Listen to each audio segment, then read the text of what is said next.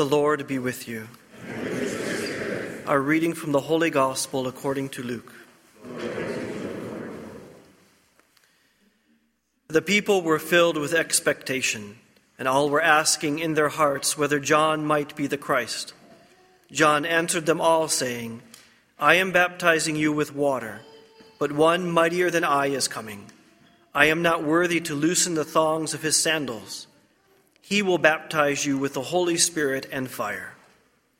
After all the people had been baptized, and Jesus also had been baptized and was praying, heaven was opened, and the Holy Spirit descended upon him in bodily form like a dove. And a voice came from heaven, You are my beloved Son. With you I am well pleased. The Gospel of the Lord. I'd like to welcome Father Van, a Redemptorist, who is joining us today, who came into town yesterday for a funeral for the Montagnard community. Father lives in Annapolis, Maryland, but has served here in the Montagnard community over the years. He works in missions and often, pre-COVID, was going back to Vietnam yearly for missions there. Welcome, Father Van. Today is the baptism of the Lord, so we conclude the Christmas season officially, and we open now the new season, the new period of ordinary time. And what could our Lord be saying to us through the liturgy today? This very powerful manifestation, a theophany, a manifestation of God in humanity at Jesus' baptism. This is where, in a public way, Jesus begins his mission after many, many years living an seemingly ordinary life. Most of Jesus' life on earth was like ours, very ordinary. So it begins, his public ministry begins with a powerful divine manifestation. And we have the divinity, the divine, entering into our humanity at his baptism. We see here in the Gospels that it says at the beginning of this manifestation, Jesus was baptized, Jesus also had been baptized and was praying. And why would the second person of the Blessed Trinity have any need to pray? He's God. Yet we see here in his humanity, he is also showing us, modeling for us what it is to be fully human. And he doesn't, you could say, exempt himself from the human need to pray.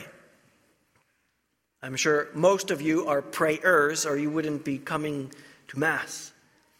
But how often do we need to remember this, that even God himself in Jesus made conscious acts, free will choices to make time to pray. In the ordinary, but also in things extraordinary like his baptism. Do we pray with that kind of faith? Do we pray in the ordinary, and do we pray when we are in moments of great need, or when we are asking God to help us make an important decision, etc.? Jesus prayed. Then I should take also my prayer life seriously. We also have here the figure of John the Baptist. And this baptism of the Lord is included in all four Gospels. You see, John is the hinge between the old and the new. He was the greatest of all the prophets, and it was on him not only to tell about the future coming of the Messiah, but he was the one who had to point out who the Messiah was. He had to say, and that is him. And over the years, God, the Holy Spirit, had prepared John for that mission. All of his years, solitary years in the desert, a hard life, a harsh life. But John was meditating on the Scriptures and trying to understand what God in his mysterious language was preparing him for. John was a strong man, had a strong character. He was successful in his mission of preaching. His preaching of baptism was one of preparation for this day of Christ's baptism. John's role was to prepare the way for the coming of the Messiah. And a preparation for the coming of God is always repentance. And that's what John's baptism was, preparing for the coming of Christ and being able to accept Christ when he did come. John was also successful. He was having success. People were changing their lives. People were publicly confessing their sins, being sorry for their sins, and beginning to change their lives. And some of them followed John. Some of the apostles were first disciples of John. We see at the beginning of this gospel, the people were filled with expectation, and all were asking in their hearts whether John might be the Christ. He was very successful, so much so that people began to think, could he be the Messiah? If John had one, you could say, weak point, one weakness where he could be easily tempted, wouldn't it have been pride? Wouldn't it have been to say, look at all the success, look at all this good fruit, and attribute that to himself? You could see how the evil one would try to appeal to him like that. He probably would have been too vulnerable to things, let's say, of sins of the sensual nature, living in the desert like that, providing for himself with the little that the desert gives. Probably not. You could see, he's not exempt from original sin, that maybe the pride would be the doorway for the enemy to get in. But when John says, I am not worthy to loosen the thongs of his sandals, you see that he actually is a very humble man. The humility to be able to say who I am with all the conviction in the world. He knew he was the one preparing the way. He knew he was the voice crying out in the desert. He knew who he was. And his humility also helped him to know who he wasn't. No, I am not the Messiah. And compared to him, I shouldn't even touch his sandals. Humility, like all Christian virtues, makes us strong. Humility is not a weakness. All virtues, including humility, breeds a Christian who is strong. When we're humble like that, when we understand, accept what God has told us about ourselves, we can accept ourselves, how we are, how God made us, what family he gave us, that he willed us to be born into, and all that comes from that. And we can accept the mission he gives us because it comes from him. And we also, in that kind of humility that makes us strong, can be less vulnerable to the qualities or the successes of the other, who is different, often different. But how often can we be vulnerable to an attack from the evil one too, to compare and also envy or to be jealous of the other? Because you are like this and I would like to be and I'm not. The enemy can get in there, right? But when we are grounded solidly with humility on the truth of what God tells us about ourselves, about God and about the world, now we can be strong too. No, this is how I am. This is who I am. And this is what God wants of me. That's a nice way to live. There's a lot less stress living that way than living in a way of when we put our security not in that, but in what others think of us, which will always change. And how can we ever get a sense of direction and stability and constancy? So the figure of John the Baptist also invites us to look at the truth of what God speaks to us about our own selves. And do we accept that?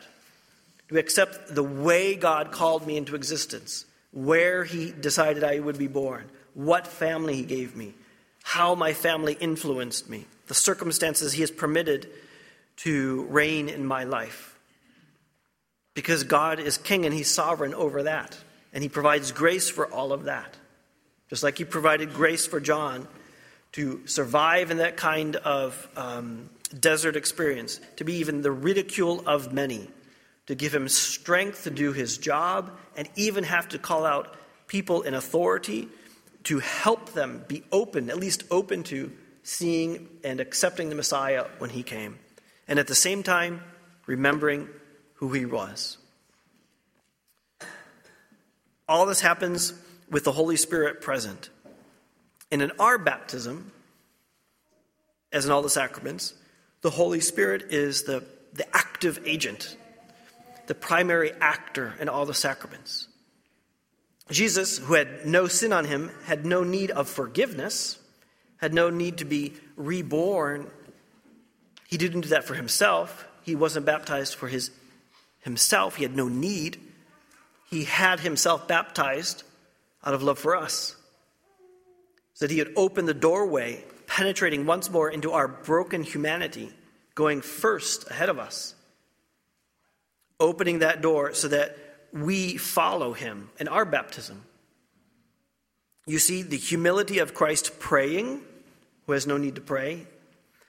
You see the humility of Christ asking for baptism from one of his creatures. John felt so intimidated. Who are you to ask me to baptize you? It's the other way around. Let it be, so the scriptures can be fulfilled. Christ also is humble when he lowers himself, inviting us to follow him in our baptism, and he makes of the creature a temple of the Holy Spirit. In the baptism of Christ, we also see our Lord's humility. And he is not afraid of or intimidated by our brokenness, our lowliness as humanity, and all the bad things we can do that do not correspond to our great dignity that we receive from God. And he comes into our lives again.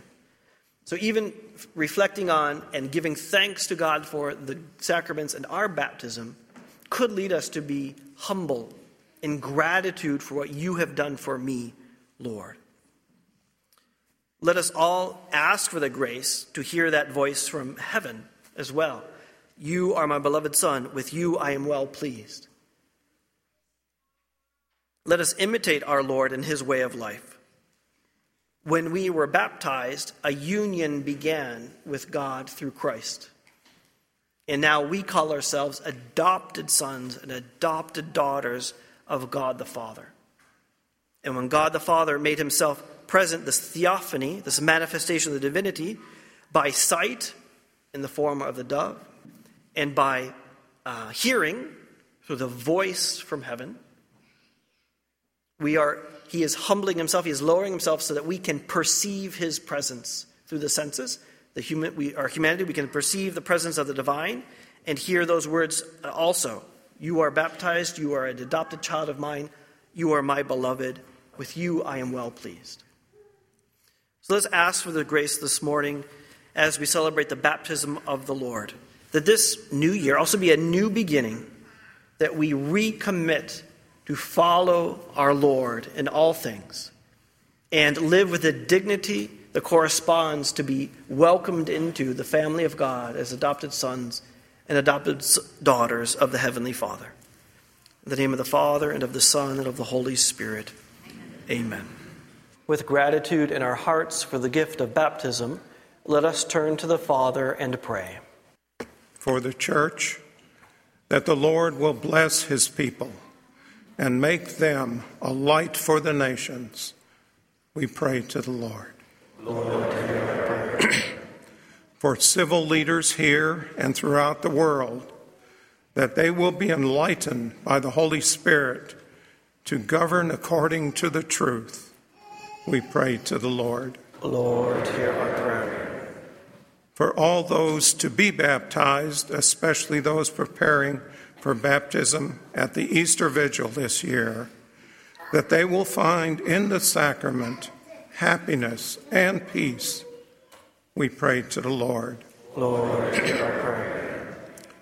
For those who live in darkness because of sin, that the mercy of Jesus will bring them to repentance and conversion, we pray to the Lord. Lord, hear our prayer. For the grace this week to live our baptismal promises with deeper authenticity and fervor, we pray to the Lord. Lord, hear our prayer. Today's Mass is being offered for the people of the parish. We pray to the Lord. Lord, hear our prayer. For those who are sick or infirmed, and for their caregivers, that God in his mercy will draw close to them and raise them up. We pray to the Lord. For the repose of the souls of all the faithful departed, that through our prayers and those of the Blessed Mother, they may join the saints in heaven. Eternal rest grant unto them, O Lord, and let perpetual light shine upon them. May their souls and the souls of all the faithful departed, through the mercy of God, rest in peace. Amen. Loving Father, at the baptism of your Son, your voice was our consolation, our hope, and our joy. Console us again through your word, Jesus Christ, who is our Lord, now and forever. Amen. Amen.